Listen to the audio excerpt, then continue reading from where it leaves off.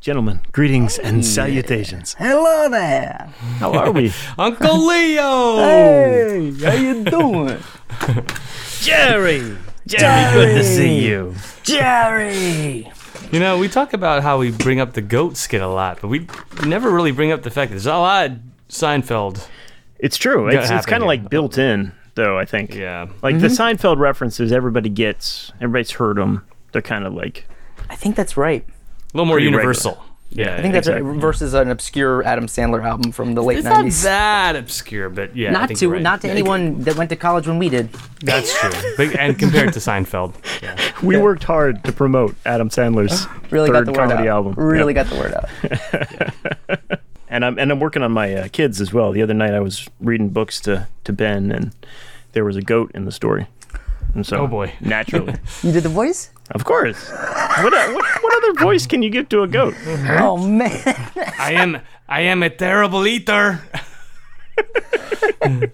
I only eat cans. No, it was all about there's a bunch of animals that are trying to figure out what this animal in the dark was. It was like it's a parable, and they all think it's a different animal, and it turns out to be an elephant, but they only knew because they only saw a part. Each of them only saw a part of it. So the goat, saw the bushy tail and figures it's another goat. You know what that is going to be. He says, it's dark. It's too dark to see. Come closer. That's right. Oh boy, good times. Yeah, good times. That was a good one. All right. Well, Greg's got his Rockstar shades on tonight, Yes, which means he he does. must Yeah, mean man. business. And two I chains. do. I always mean business, with the shades or without the shades. But Oh. the shades are on and the gloves are off. Let's go. All business, Shades all on business, Greg. Love it. Well, what do you say, boys? Should we just get right into it, or are we going to have another 2-hour episode tonight? Time will tell. Let's get right into it. It could be both, yeah. We'll get right into be it both. and have a 2-hour episode. There it is.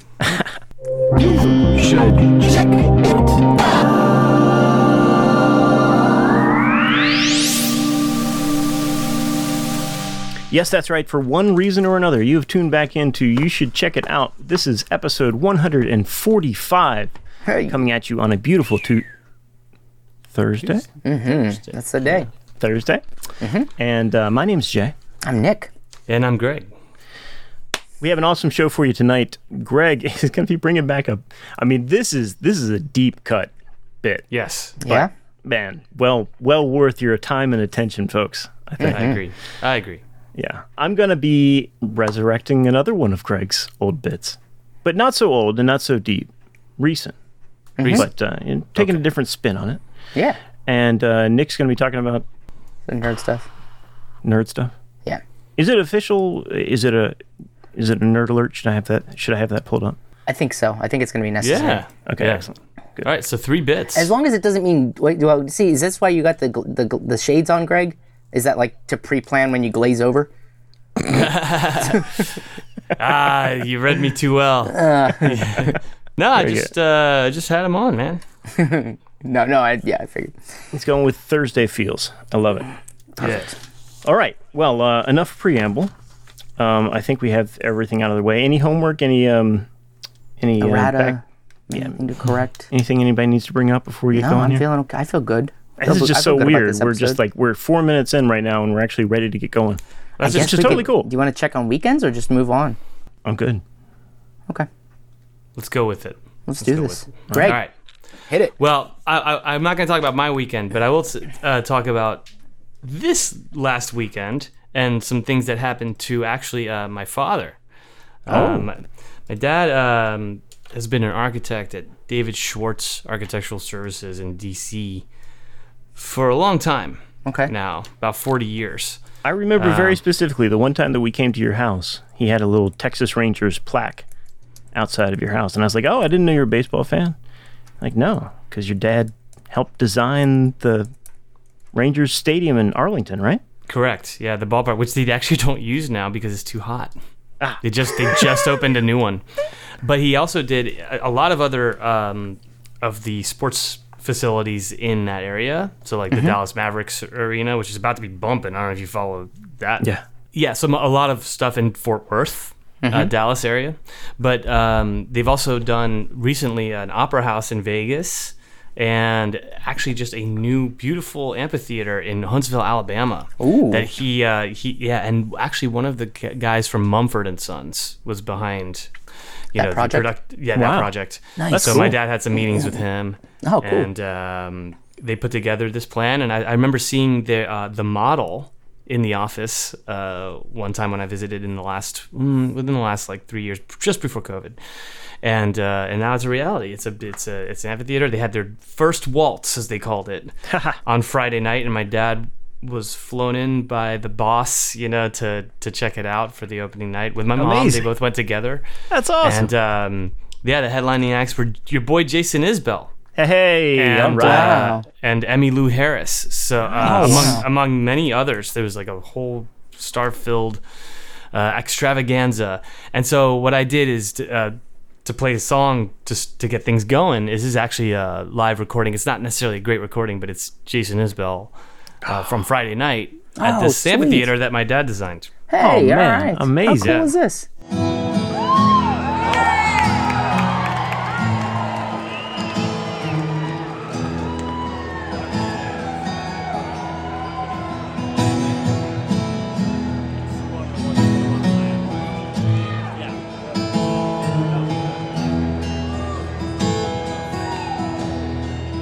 Heart on the run, keeps a hand on the gun. You can't trust anyone. I was so sure what I needed was more. Tried to shoot out the sun. And the days when we raced, we flew off the pain. Such damage was done. Oh, but I made it through, 'cause somebody knew I was meant for someone.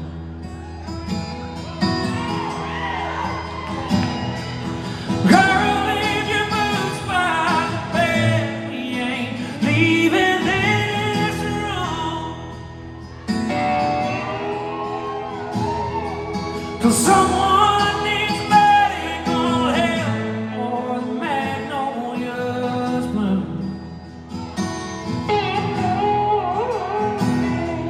It's cold in this house. I ain't going out to chop wood. So cover me up and know you're not to use me for good.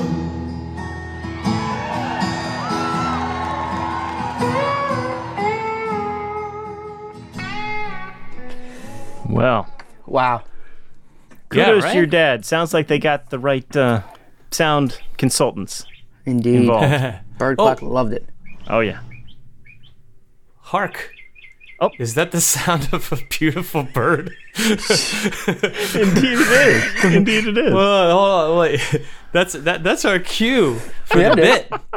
I mean, as much as sentimental as I'd love to get about all this, and it is a beautiful venue, I must lean into the call of the bird Yes. and announce this bit. This is the sequel to Birdland 1. This is Birdland 2. Birdland returns. Hey, Oh, Bird yes. returns.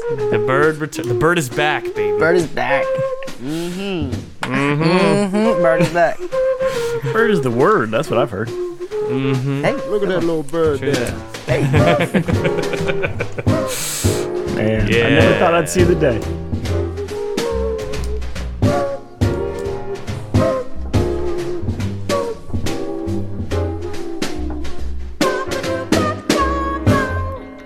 All right. Welcome to Birdland, everybody. yeah, buddy. Birdland Part 2. Exactly. So last time I kind of put up a survey, if you will, and asked folks on social media to suggest That's right. songs with birds in the title or any kind of bird-themed thing. Mm-hmm.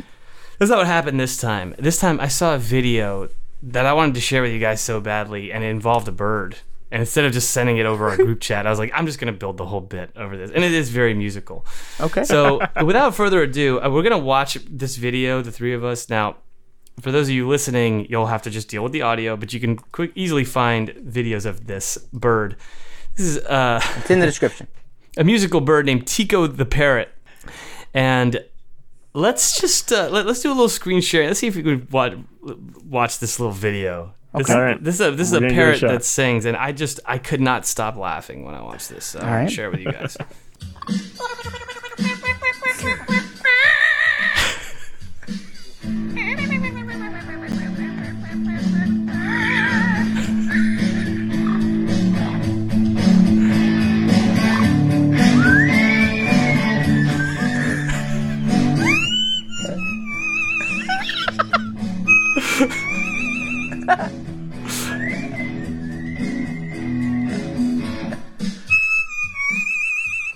Oh, wow.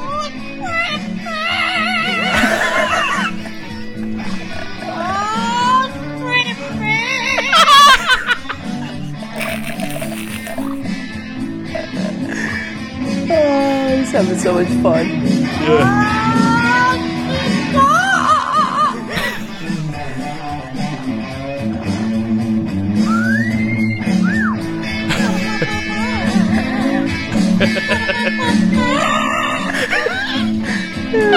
It's like the little creatures from Animal Crossing.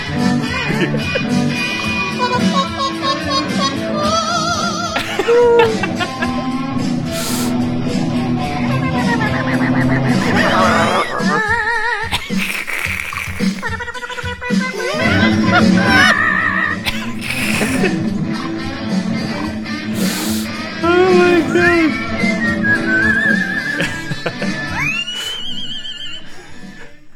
wow. Phenomenal. Okay. All right. Let's get him on. That bird's got some pitch control, man. Ooh. Isn't that wild?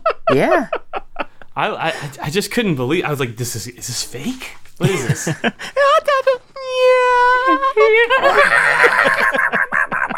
Also, I'm just like, did he listen to like a lot of Guns N' Roses? Yeah, like, all the mimicking, the different voices. Yeah. Pretty girl. Yeah. So and meanwhile, his owner's back there like playing the most boomer riff to like a backing track. Yeah. So well done. Anyway, I thought we'd have a laugh with that. Heck yeah. But it got me thinking. Isn't it amazing the sounds we hear in nature? Like, there's got to be some other sounds out there. Okay. And I mean, I realize I'm kind Music of and diverting. nature? Music and just unexpected. Are we imitating nature, or does nature imitate us? Do you understand where I'm going? Yeah, it's very. I'm with you. So I wanted to bring up this other. Does nature belong in music?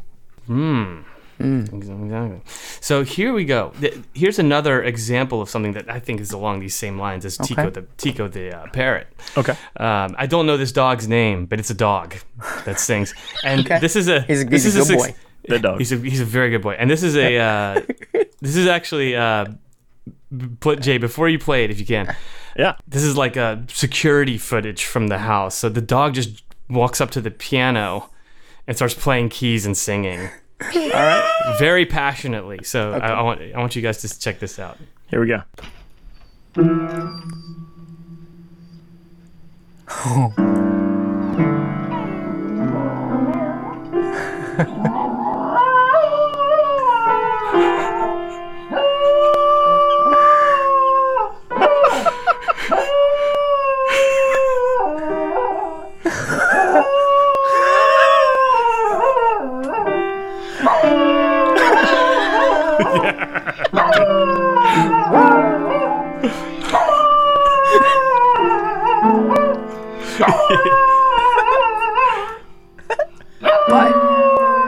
He's by himself.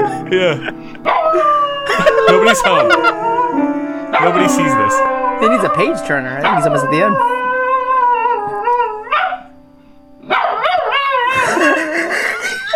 Got himself all riled up. He got himself all riled. I love dogs. And then he just hopped off. Gets out. Yeah, he's done. Whoops. Right. But yeah, isn't that amazing? That's incredible, dude. It looked like Charlie too. Your old dog, Nick. Yeah, it did kind of look like Charlie. Oh, Charlie. Isn't that funny? That's great. Love those. So yeah, it not only does it warm the heart, but it actually gets me thinking. It's like, imagine like having to transcribe that. Yeah, that's microtonal, I think. Yeah. Yep. That's something for your next cross country plane trip there, Greg. That I would not be able to do. The chili peppers, yes, that's doable. No, so okay. Then finally, I thought I had all this covered. I thought I had the whole bit ready to go. Yeah. And then one more thing came across my desk. Wow. It's from I think it was from this morning, or maybe this morning. Ooh, breaking news. Breaking news in the scientific world. We've known about a supermassive black hole. Huh. Yeah. But like suddenly we're getting pictures of it. Yeah, We also that's got, yes, if you haven't seen it. Yeah. It was like Pretty 2 days ago. Yeah. And then actually Kaz forwarded me. She's like, "Have you heard this? This is the audio from the black hole." The sound of the black hole. hole. I call this black hole sound. Okay. A bit within a bit. A bit within a bit. All right, here we go. Apparently this is, by the way, pitched up 57 octaves. Fair enough. Okay.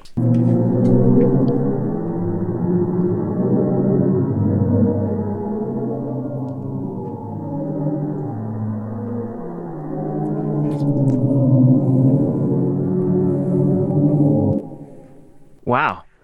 That sounds exactly like what I would expect a black hole to sound like, actually. Yeah. Just ominous death. Yeah. A void. Which nothing can return. A million souls crying out. Entire planets being consumed.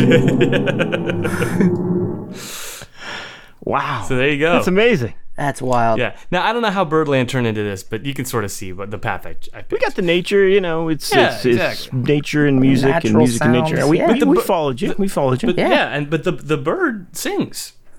It's it's kind You could of have like, started and ended with that, Greg, but you gave Yeah. us more, and we appreciate that. there you go. Absolutely. Well, I did love the dog, for the record. Oh my the God. bird was amazing, but the dog was really, it was a good I'm glad the spot. dog spoke to you. Yeah. Oh, Yeah. wonderful. Anytime something like that happens, especially the dog does it alone. Yeah. Just Sure. in the house by itself, just like, I'm going to do what the humans do. I'm just going to But if I could cry. play devil's advocate, I mean, the black hole has a much expanded range over That's either one of true. those two true. animals, and it's been playing for the last billion years. That's true. So, just Very good real point, throwing question. that I out. know it's logarithmic. How are there I guess it gets the frequencies down near the bottom drop octaves at decimal to the hertz, right? You am would I think making so. It sense? definitely flattens out down there, but Right. I don't know. So. Man. To go up 57 octaves, that's a long way up, and that's That's a still long pretty way up. deep. Long way up. You can't get lower than 0 hertz. Well, we can't hear it, or You can't hear less than okay. 20 hertz, Right. 16, Right, something like that. 20, right, yeah, 20. You can feel it. Yep. But, Yeah. The brown note. That's There right. it is. It is. All right, cool. All right, That's boys. some Anyway, weird, wild stuff. that's all I've got for the Do show. we get to play the outro too? Do it. Birdland. This has been Birdland. This has been Birdland. Thanks for joining us for Birdland. Greg Loman Production. Copyright 2022. Greg Loman Productions. Filmed live. Lovely. Lovely. Well done, man. All right. Like I said, never thought I'd see the day of a bird is back. reimagining of Birdland, but Bird is back. Here we are. worth the wait. Okay. John Rossman, what are we doing, my friend? Oh, it's me. It's me. Yeah. Well, gentlemen, it's been a pretty big week for artists that I care about releasing albums that probably not many other people care about. Case in point, the Rolling Stones. They did? Yeah. The Who? The Rolling Stones. They released a fairly kind of infamous live recording from 1977 that everyone's heard. Like, if you're a Stones fan, you've heard about this show. Okay. It's a pretty big deal. It took place at the El Mocambo Club in Toronto. Okay. Yep. Like I said, it took place in 1977. A couple tracks have been released from this show that made it onto the Love You Live double LP that came out in the 80s, I believe, early 80s. The famous thing about this show is that it was a kind of like a secret show. It was a warm-up show for their big worldwide tour in 1977. But they wanted to do this as a surprise club act. And the El Mocambo is a fairly small club. And so they billed themselves as the Cockroaches. Okay. And they were supposed to open for the headlining act, which was a local Canadian band called April Wine. April Wine. So people bought tickets to the show not knowing that the Cockroaches were actually the Stones. The Stones. Open. So they come on in like full tour prep mode with Billy Preston on keyboards and like just fucking kick ass. I mean, it's so good. So yeah, wanted to play a track from that. This is called Hand of Fate.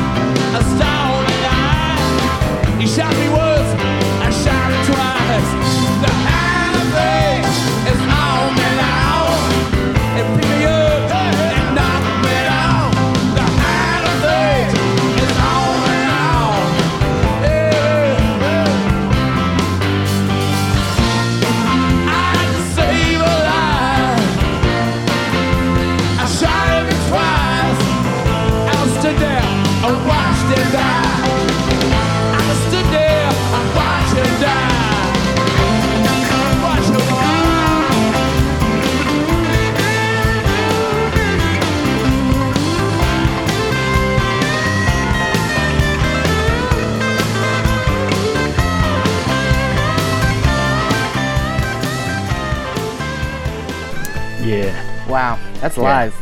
That is very live. That's and live it's in a small club. Yeah. Small club, man. But it's a good great sound. mix. It's a great sound. It blew me away. Like because the tracks that have been previously released from Love You Live didn't sound like that. I mean, apparently they were doctored, or apparently they had overdubs on them. Oh, really? The ones from Yep. Makes sense. So yeah, go out and listen to it. It's fantastic. Apparently, most of it came from the second night. They actually did 2 nights. The first night didn't go so well, but the second night they just kicked ass. Was the word out? I think the word was out, but I don't know how. Because it still sounded like a quite polite Canadian audience. There wasn't a lot of raucous screaming and. Well, yes and no. I mean, there's some. The whole show is kind of infamous, and this is kind of an interesting story about it. Apparently, Margaret Trudeau, who was the wife of the Prime Minister at the time, Pierre Trudeau. Yeah. Oh, Pierre Trudeau. Okay. Yeah. His dad. Thank you. But Justin Trudeau's dad. Yeah. She was in the audience, and it's caused a big international uproar because the British tabloids reported that Margaret Trudeau, after the show, went and partied with the Stones and ended up having an affair with Mick Jagger. Whoops. Which is all kind of like hearsay and speculation, but they say that it did contribute to their eventual divorce. Oops. Pierre and Margaret. Wow. So the whole show is kind of clouded in infamy. Wow. To just be able to hear it and like imagine being in a small club seeing the Stones kind of unexpectedly is just, oh man, it's so cool. So cool. So it got me thinking about this because this is not the first time I've heard about this club, the El Mocambo. Right. Jay, I'm sorry. I'm so sorry. This is why you see the opener. Oh, that's right. That's exactly right, Nick. That's an excellent point. Thank you. Thank you. You go to see the opener. Yep. No matter what you might think of them. That's right. Or the band's name. You know, it's the Cockroaches. Well, I don't even know who they are. Could be the Rolling Stones. Yep. So, the El Mocambo Club. Well, the first time it came into my knowledge, into my ear holes, was I was in high school, and my guitar teacher telling me all about how Stevie Ray Vaughan was all flash, and a lot of trash, which stayed with me for quite some time. But I was curious about all things guitar, so I ended up picking up a VHS from the local Blockbuster, which was Stevie Ray Vaughan live at the El Mocambo Club. Okay. Now, me not knowing anything about the El Mocambo Club, I always assumed this was like in Brazil somewhere or like in South America. It has EL at the beginning. It's in Toronto, right? And that show, like I'm sure Greg, you've seen it. I don't know, Nick, if you've ever seen it or not. Oh yeah. I mean, and listeners, if you've never seen that, any clips from, I'm sure you have seen clips from that video, whether you know it or not. I mean, it has all of the Stevie-isms in it. It's just Stevie being peak Stevie. The flashiest. Yeah. Okay. Yeah. But it's great. I mean, it's fantastic. Yeah. And you just see this like really small club. And it took place in 1983. Is like when he was still on his way up. So that kind of imprinted into my mind. But you just see the name of this club come up again and again and again. Yeah. So I thought, what did you think? Maybe I would take Greg's idea, his bit from a couple weeks ago. Oh, really? And do a Bienvenue. Oh, welcome. Give you guys a little history lesson on the El Mocambo Club. I'm Let's interested. learn all about this thing. Yeah. Let's listen. Full disclosure, I've never been there. Greg, you ever had the chance to play or be? No. Nick, Not I'm even assuming close. no. I haven't, but I shouldn't hope he assume, books but- it soon. Excellent. That'd be So great. the El Mocambo, the building was built in 1910, and it actually had one of Toronto's first liquor licenses. Live music began there in 1948, doing like 48. Dance hall and kind of like ethnic music, serving the local community. It's actually a 2-story venue. So on the ground floor, it's they set it up as like a bar and like a dinner club, which had like a small stage for acts to play. And then upstairs was more like a dance hall type deal. And that eventually turned into more of a concert venue. So the upstairs is kind of the big venue, downstairs is the small little club stage. Okay. Around 1972, the building and the business was bought by two guys, Michael Baird and Tom Christenbrunn, who started turning it into a rock venue.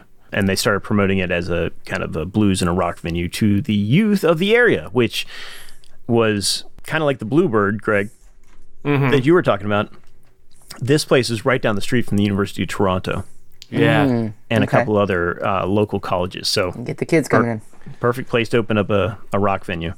And they started out kind of highlighting blues musicians that were on tour that needed a place to stop in and play. And then it kind of got some notoriety and really started picking up some steam towards the middle of part of the 70s. Local bands would kind of start and they'd get their chance to play in the downstairs area in the club stage. And then if the ticket sales were good and people were buying enough drinks, they might get promoted to go play upstairs.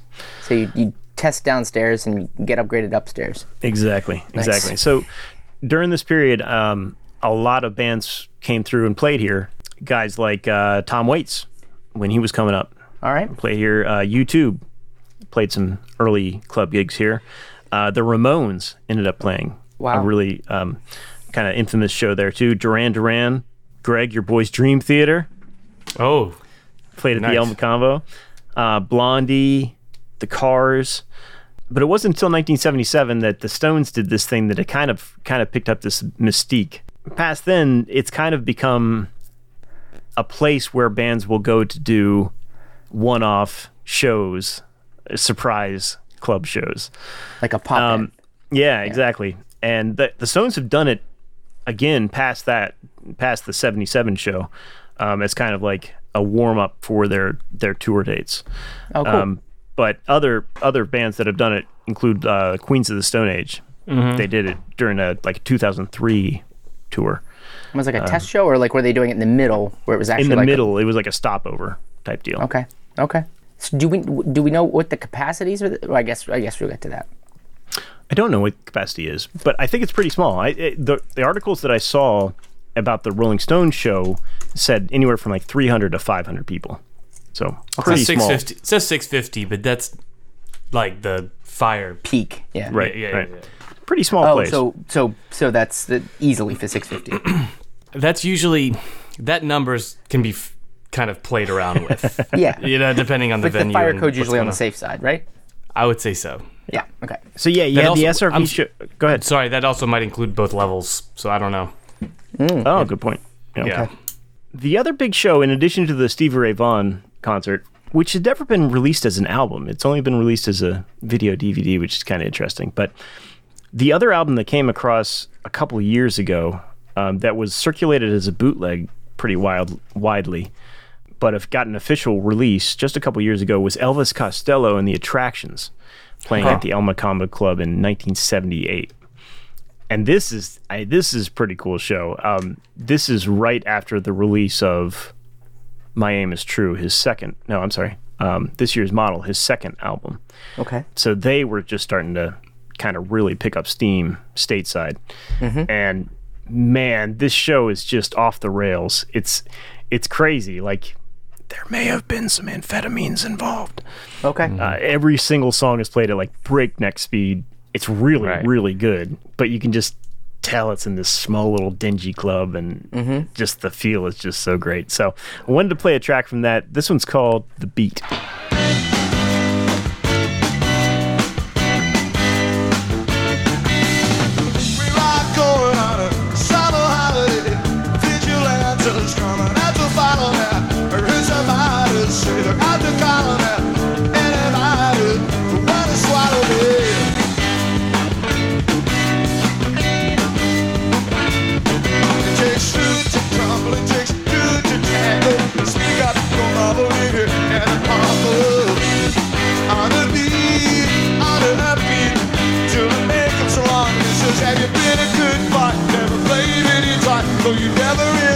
Such a pleasure to employ. See our friends in the state they're in.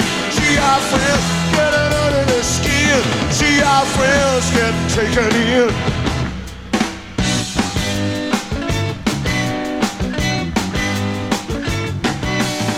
Well, if you want it, That's moving along. Yeah.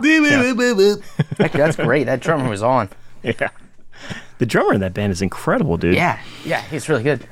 So yeah, just a really cool venue. I hope to make it there someday. Greg, Could I jump in here? Just clicking around while you were telling us what you picked up. So it appears that yes, the second level is like a 400 to 500 capacity. So 650 is probably the entire building, both levels included. And there's also a staircase there that kind of says who's played, like the Guess Who, Meatloaf, Joe Jackson, Greg Allman, Judas Priest, Buddy Rich, Devo, some of these, Joan Jett, and it seems really fun. I'm noticing in these pictures of it, there's like these pictures of the empty room, and you notice the stage is like 2 feet off the ground. Yeah. That I think always, besides the fact that the room is small, and when the stage is low, that sets a different tone. Yeah. For the interaction, I think, between. Yeah, definitely. Yeah, fair. Which, by the way, I could have put bleachers in or something. I remember watching that Stevie Ray Vaughan at the El Mocambo and having. Just really my socks getting knocked off. I inhaled that video in high school. Kind of a bummer that your teacher would say that, but I kind of in time. Lou. Okay. No, I'm sorry. What was his name? Not Lou. Lee Wolf. If you're out there. Hey, I we're all adults here. He had his opinion. I took it. I internalized it. I held it with me for a while, and I made my own opinions. Yeah. And that's all. Right. You're supposed to do, right? He turned me on to the Rolling Stones. So.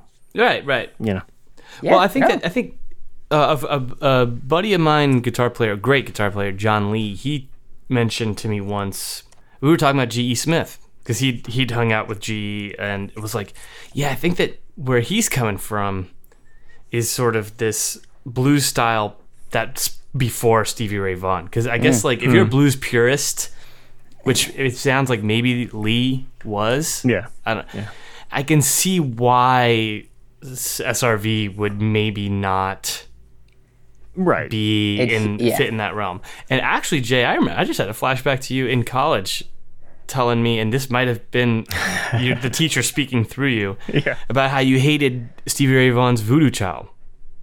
But like, not hated is a strong word, but I similar. Probably said it like you that. were saying something about like how it's just flat, it's just showing off over. It's like, taking all over it. It's taking the same things that Jimmy did, which was flashy already, and kind of flashing it up even more over the top. Yeah. But yeah. To be honest, I don't listen to it, so really that much. So, yeah, but Stevie Ray was the man, obviously. Yeah, you can't take anything away from Stevie. No. So, yeah, the El Mocambo, like, it had its kind of heyday in the late 70s, early 80s. In 86, it actually got sold. It kind of fell on some rocky times. But then it had a revival in the 90s, hosting, like, underground music acts. And it was pretty open to pretty much all comers. So it hosted a whole bunch of LGBT type events, like a weekly drag race contests. Cool. And that kind of kept them afloat for a while. They changed hands a bunch of times throughout the 2000s, but kept the doors open. Most recently, in 2014, it was slated. They was actually slated to have its last show in 2014, and then a buyer came by and purchased the whole venue for $3.8 million, and is planning on renovating it and keeping it afloat. So, as far as I know, the place is still open. And cool.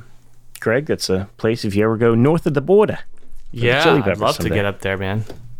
Sweet. Yeah, that'd be cool. Awesome. Doing some shows in Toronto. Yeah. Yeah. Yeah. You know what? I'm gonna send Pete a memo. Be like, hey, get on it. I want to play here. I told him recently. I was like, I want to play in Hawaii. Like, I want to go to Hawaii. Man. Let's add it to the list. Some cool clubs out he's there. like, I might be able to. And I'm like, yeah, do it. It'd be great for all of us, Yeah, indeed. Especially him. He'll make the most money. So. Cool. Well, that's all I got, guys. El Mocambo Club. Check it out. Right on. Thanks for carrying on this new bit. Bienvenue. Bienvenue. Just standing on the shoulders of giants. If you guys come up with a better name, I'm open to it. I think it's a great name. Did you like it? It's well thought out. Yeah. Okay. Clever in multiple ways. Excellent. It's welcoming. It ticks off all the boxes for Nick. Yeah. Clever in multiple ways. Yeah, overthought out. You can see it from different angles. Good news, guys. April Wine is back together. Oh, good. Oh, excellent. Remember when the Rolling Stones used to open for them? Yeah. There's a funny postscript to that because, like, I think the reason that April Wine agreed to do it, I mean, it's kind of a no-brainer. You get a lot of notoriety to do that, but Rolling Stones. The question is, can the Rolling Stones open for us? Yes, they can. Yeah. But the Stones, I think, picked the El Mocambo not just because of its cool club vibe, but also they wanted to pick a place to do a live show, to do a live recording, and they wanted a place that sounded good. And so they were bringing their mobile truck there to do the recording. Obviously, they did a great job. And I guess April Wine somehow negotiated, well, if you guys are recording anyway, could you record our set too? And they did, and they released a live album from the same show. Yeah, 1977. Yep. Hey, Nick, I know we're just about to get to you. I just on this tip. Do you remember when we listened to that "A Love Supreme" live in Seattle? Yeah, that was the same thing that happened there, except it was like a amateur bootlegger. Yeah. Oh, that's right. That's right. Yeah. Or I believe it was the opening band, the day band, as they called it. It was his band. This guy recorded everything. Right. Yeah. That was it. So and then he was like, "Oh, I mean, I have all my stuff set up. I might as well record John Coltrane." I got the tape. I guess. Yeah. I mean, I might charge him for it afterwards. Yeah, we'll see what happens. I'll just store it in the basement. No, but these kinds of artifacts are cool, man. And heck yeah, and amateur recordings, man. Woo. Yeah. But this one at the Stones at the El Mocambo, I will listen to this because that is an era of Stones, and I like them live, especially. Yeah, I've heard a lot of live Stones. If I was trying to get anybody into the Stones, I would direct them to this album because they so much energy. The band is just playing. It's not the sloppiness that you expect from the Stones. I mean, Charlie Watts I was paying attention to that. The snare didn't sound like delayed. Loose. No, it's like cracking. Yeah. You know? Yeah. So I'm like, And Billy Preston adds so much because he does the harmonies instead of Keith. So he's hitting these pitch perfect harmonies and like these like cool little incidental ad libs. It's great, man. nice. cool. Yeah, All right. that'll be worth listening to. Nick Klein, Hey, what you got for us, buddy? well, first off, my music selection is a little bit different. Okay. I dove in deep this past weekend. Friday, I didn't realize it until Saturday. We were driving down to my brother's to visit, and I saw that the new Kendrick Lamar album had dropped. Oh, That's right. That is right. And I'm in the car with the kids, so I cannot listen to any of that. But as soon as I got down there, when there was like a moment, I just kind of stepped away and just put on some of the tracks. And I've listened to this 3 or 4 times now at this point. It's gonna require a lot of listening. It's dense, incredibly dense. Yeah. There were a bunch of tracks. This one was so cool, and he's talking about kind of like realizing he needs therapy and stuff like that is what when it comes down to, but in like his Kendrick way. And it features Beth Gibbons from Portishead, Nice. which is pretty cool too. So let's give this one a listen. This is Mother I Sober. I remember looking in the mirror, knowing I was gifted, only child, me for 7 years, everything for Christmas, family ties. They accused my cousin, did he touch you, Kendrick? Never lied, but no one believed me when I said he didn't. Frozen moments, still holding on it, hard to trust myself. I started rhyming, coping mechanisms to lift up myself. Talked to my lawyer, told me not to be so hard on myself. He has an aura I hope to achieve. If I find some help, congratulations, made it to be famous. Still I feel uneasy, water watching, live my life in nature. Only thing believes me, spirit God, whisper in my ear, tell me that she sees me. Did he touch you? I said no again, still they didn't believe me. Mother's brother said he got revenge for my mother's face. Black and blue, the image of my queen that I can't erase. Till this day, can't look her in the eyes. Pain is taking over, blame myself. You never felt guilt till you felt it sober. Wish it was somebody, anybody but myself.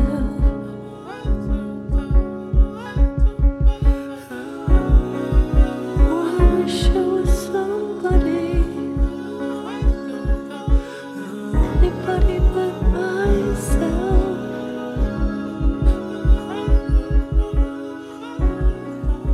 I was never high, I was never drunk, never high. Yeah. Man. Yeah, the whole second half of the album is real chill. And Yeah, that, just a note, like when I was pulling that track, I keep the Spotify output volume consistent for all the tracks that I pull. Mm-hmm. That one is recorded really, really low, and it's pretty tender song. So if it sounds quieter, it's meant to be that way. Yeah. So. Thanks for that note. Yeah, it's that line though that where you never feel guilt until you feel it sober. That one caught me. That was an interesting one. The whole album is it's worth numerous solid listens just for all the stuff he's doing. It's so cool. He's really got an experimental mind when it comes to constructing this stuff, and he's got a ton of people that came onto this album, I think, because of it's just Kendrick Lamar, and he's done so much, but so cool. Yeah, it's an event, man. These records that he puts out are just like, okay, well now what, now what's the benchmark? What's that? Oh man, Eminem he sent a note to Dre, and it was just like, dude, I'm effing speechless. You mean Dre sent it one to him? No, Eminem sent it to Dre saying like, Eminem did. Sent it to Dre saying, I listened to this and I'm freaking speechless. This is insane. It is good. Actually, I forwarded you guys a link to a review of the album, and it starts right away with now it is obvious to point out that we just listened to this and it's gonna take us some time.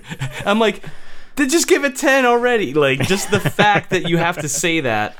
You're like, well, good news, guys. Pitchfork has already weighed in. I saw that.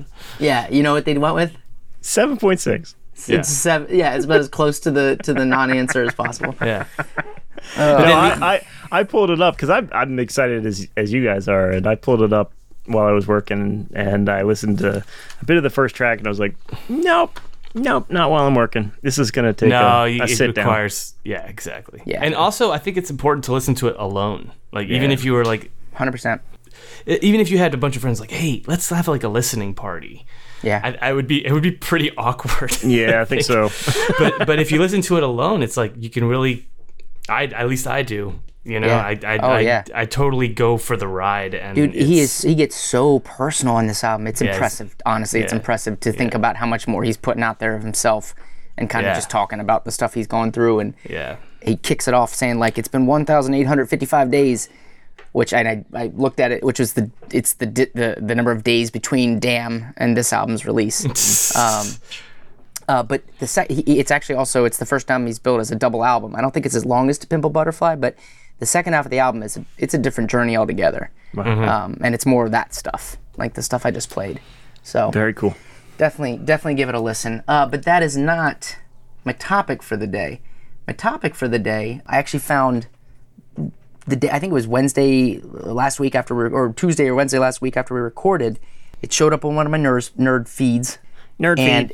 Yep, nerd feed. And it was basically a report that was put out by this company. A nerd. By a nerd. Yeah. Sorry. By this company. No, it's fine. About nerds. About nerds from Sound.xyz. That's the website, Sound.xyz. Okay. And it's basically like a report on their initial run of artists in this new model that they're trying to create. And so I read about it and I was like, yeah, this is a nerd alert.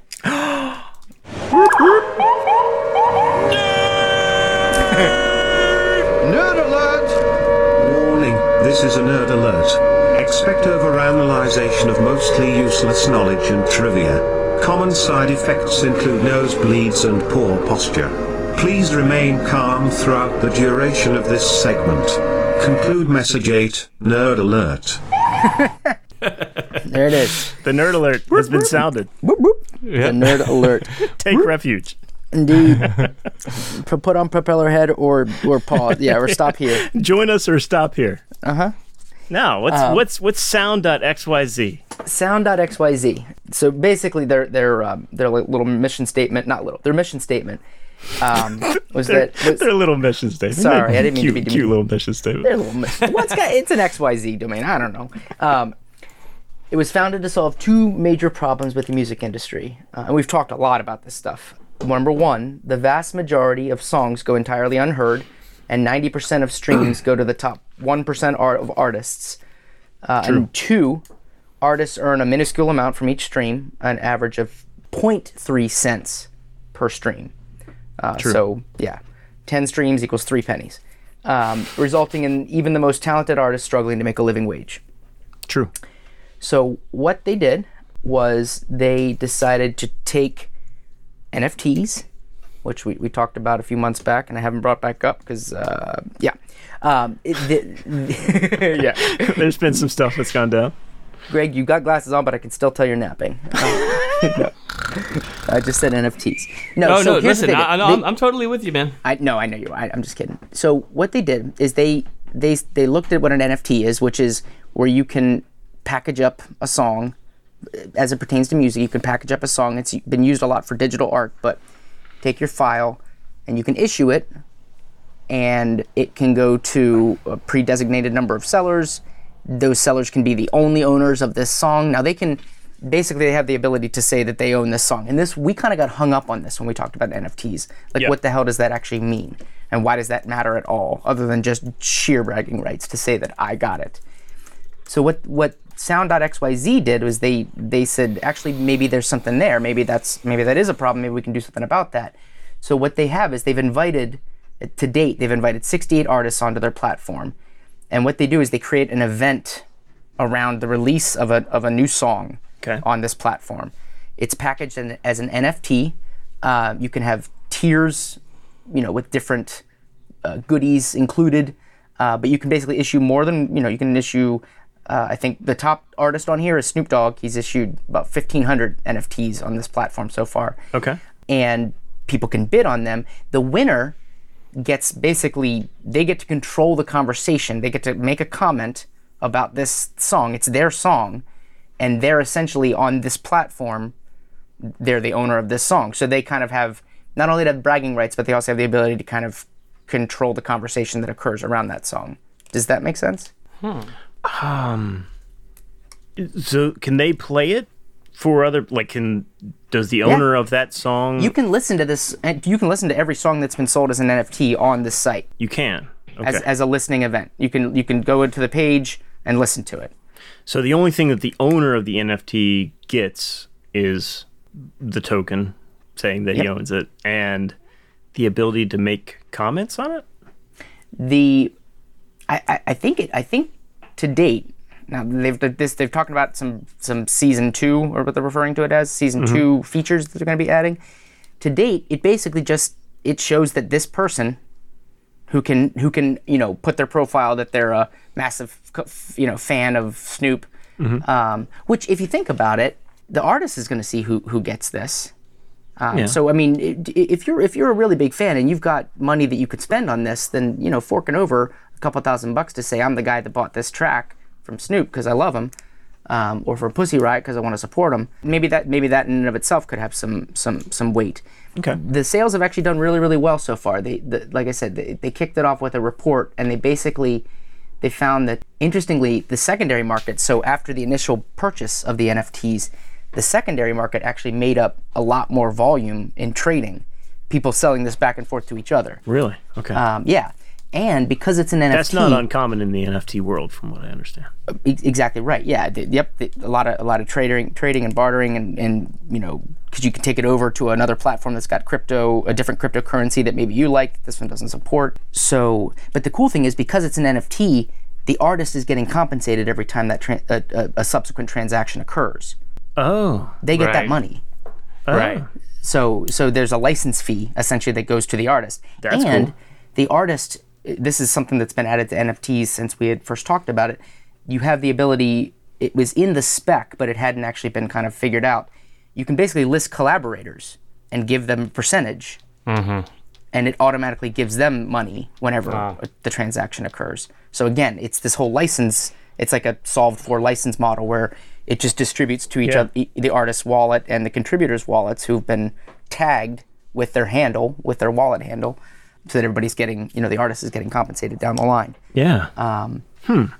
So again, what essentially they've done is they've made the launching of the song an event. They call it a listening party, where the artist is present and people can come and bid on these NFTs. And that bidding is happening live while you're listening to the song. Bidding is happening live. During that listening party, they can basically scoop that up. And then they basically own it. Yeah. Interesting. So, couple questions. And I know that you're not the absolute authority on Sound.xyz. By no means. But to me, like, it all sounds like a really interesting concept, and I'm with the idea that it's direct payments to the artist, more or less, and that the artist can track the sales going down the line. But I don't see how it really solves for the problems that they're trying to solve. If you were to think of this, the way that I kind of was, when I took it in and was kind of thinking about it and just chewing on it over the weekend, if you were to consider this, especially for artists that have any substantive following, like where they've got, a crowd of a few hundred, whatever it is, a couple thousand people, like rabid fans, like really loyal fans, this could really be, you could almost do this prior to launching an album. Like, rather than just releasing a single, release it as a listening party. Yeah. Actually get paid for it, and then the track's available on streaming services for anyone to listen to. Right. But your fans that have expendable income and would love to support you if they knew how, can come be part of this event, basically give you a direct contribution in appreciation for the song, and get to take credit for being the one that owns it. I see that happening with the artists like Snoop Dogg, or Taylor Swift, or big artists. I don't see that happening for any smaller artist that makes the effort to get to know this community, Yeah. and or has a following. This is not for somebody that's never released music and doesn't. This is not a way to be found. Right, but that's kind of what they were sounded like they were trying to solve for. I think that the wording is careful there. Yeah. They say that even popular artists cannot find traction. Yeah. Okay. And earn a living wage through this system. This so far, like I said, the first round was only 68 artists invited into this release. So they're careful not to let anybody just drop stuff in there so that they have a bunch of failed listening party events occurring. Yeah. But if you're a regionally successful band, or you've got people scattered throughout that, you get these 50 people that always come and see you in this town, and you always get a good crowd at this other place. I could see this being a way to actually generate actual income surrounding, dropping a song off this new album that's going to be coming out a few months later. Yeah. And then there's like the other part of it that I still don't really understand, like why people buy NFTs. Like I still don't understand like what the value in it is for the consumer. Like I just don't get that. Like yeah, other than the opportunity to be able to flip it for more money, that'd be nice. But like if you genuinely want to buy it for the music, I don't understand what the value is in it. Well, but that's just me being like old. It's not. Like, it's not for the music. It's for the connection to the artist. Mm. Like it's not. It's that that your money's going right to this artist, and this artist is going to see that you're the one that gave them that money. And it's a relationship. Like I mean, it's the biggest tip you could possibly give. Like one of your favorite artists, if you saw them on the street playing, like busking it up or something like that, or you would toss in $100 to be like, dude, you're awesome. I freaking love you. I think it's as much the love of the artist as it is, I want to hear this song. And I also think that the value is that if you were to do that, you'd get like token number 1 or something, right? Yeah. You'd get like and then if that guy does blow up, it's like, hey, I have token number 1 or 2, Yeah. Yeah. Like it's just like that means something to people, though. it does. I'm not doubting that means something to people. I just don't get it. I mean, but it's also not a stretch of the imagination to see why it matters to other people. I don't know. I mean, we never cared about like Twitter followers, but there are a lot of people that care a lot about Twitter follers. I mean, I have to, for sure. Yeah, Sure. I mean, as far as like different projects and stuff, those metrics are like that's basically it, these days. And no, certainly, I believe that this is all heading somewhere, and that there's definitely a lot of like, well, this is kind of silly and da da da. I found myself at some point this weekend hanging out with some people who are pretty deep in that world. Okay. And just hearing them talk about it, I felt like a fly on the wall. I'm like, I'm not playing the game that you guys are playing, And one thing that I overheard, and I'm still trying to make sense of it, is like, I like about 1% of NFTs, but the other 99% can just go to hell. It was, and that it is a grifting situation. It's the Wild West. It's a brand new opportunity for money to change hands, so people flock there, and most of the people are trying to make money without earning it. So there's that makes there's sense. always going to be that when you're in an unregulated financial market. Yeah, and that doesn't mean that it's not legit, but it hasn't been developed yet. It just means it's that freaking new. It could be that. So and that's what I'm kind of keeping. I keep an eye on it. But I mean, I'm looking at the trending on there. You can look at the trending artists on Sound.xyz, and you can look at the trending collectors. Oh, and the number one collector is this. It's like 0x. It's almost like a hex encoded name or something like that. They've collected 287 NFTs, which is spread out over 44 artists, and they've spent $357,000 so far. Mm-hmm. So that is a substantial amount of money for not that many artists. True. That is true. So whatever the heck the reason is for doing it, this is a way for artists who maybe are in that range where they're not able to earn it via streaming. They've got fans, and I would imagine that this site is doing a pretty good job of getting. It's almost like the early Facebook, where you had to have a college email address to get onto the platform. Yeah. Like they're probably getting artists knocking their door down right now saying, how do we get onto your platform? Which is a great problem for them to have. So we'll see where it goes, and we'll see what that means, and we'll see, if their mission stays true, and if they don't get greedy with it either. But when we initially brought up the whole idea of NFTs associated with music, I mean, we're all very excited about the prospect. Just got to see it in action. Yeah. Yeah. Yeah. So I think the thing that's hung up though, that you're hung up though on, Jay, and it's never going to be the case, is that I don't think it's ever going to be who's that douchebag that bought the record, was it Tribe Called Quest? No, Wu-Tang.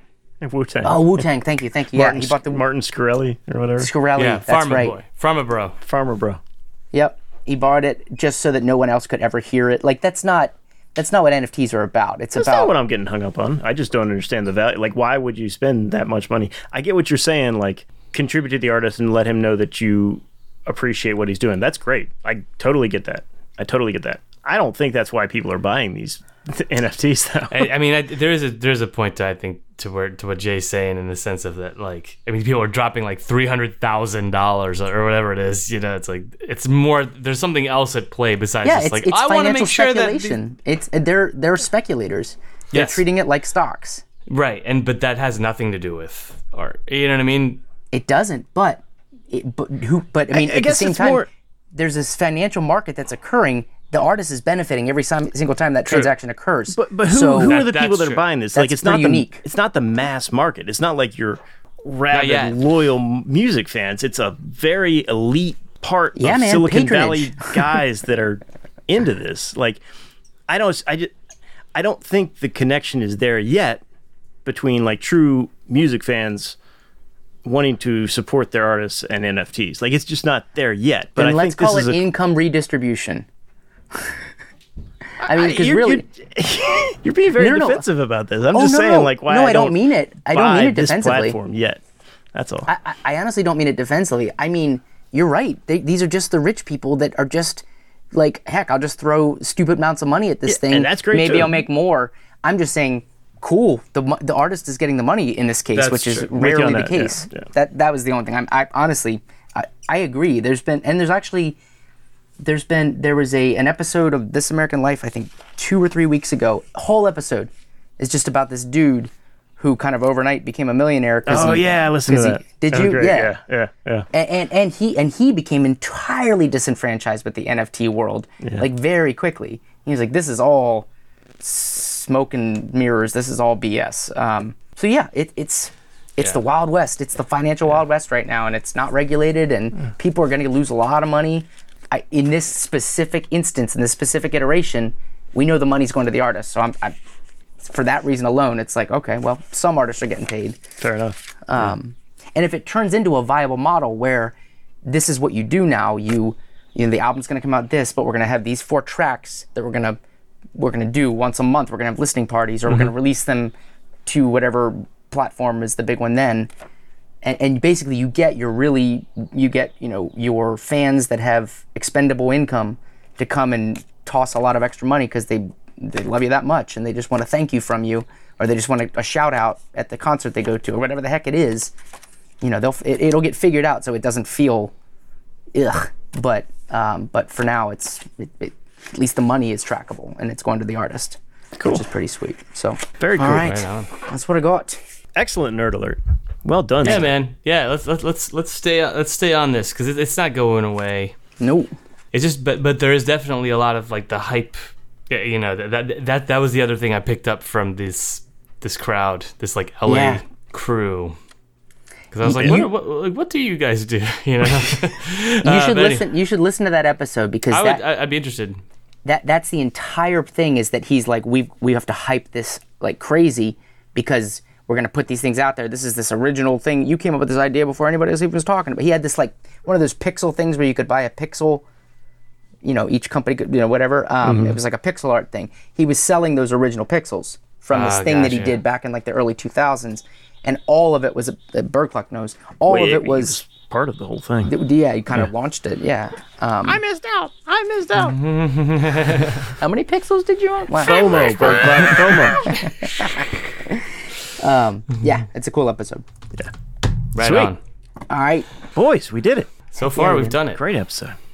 Greg, before we go, why don't you tell the fine folks how to get in touch with us, should they choose to do so? Well, folks, you can find us online at youshouldcheckitout.com. You can send us an email at ysciopodcast@gmail.com. You can find us on social media on Facebook and Instagram. Our Twitter handles at shouldcheck. I will probably start tweeting soon. I'm back on it personally. Oh, excellent. All right. My handle is Gregadeath. Gregadeath. Yeah. And let's see. Well, you can listen to us You're so good at naming.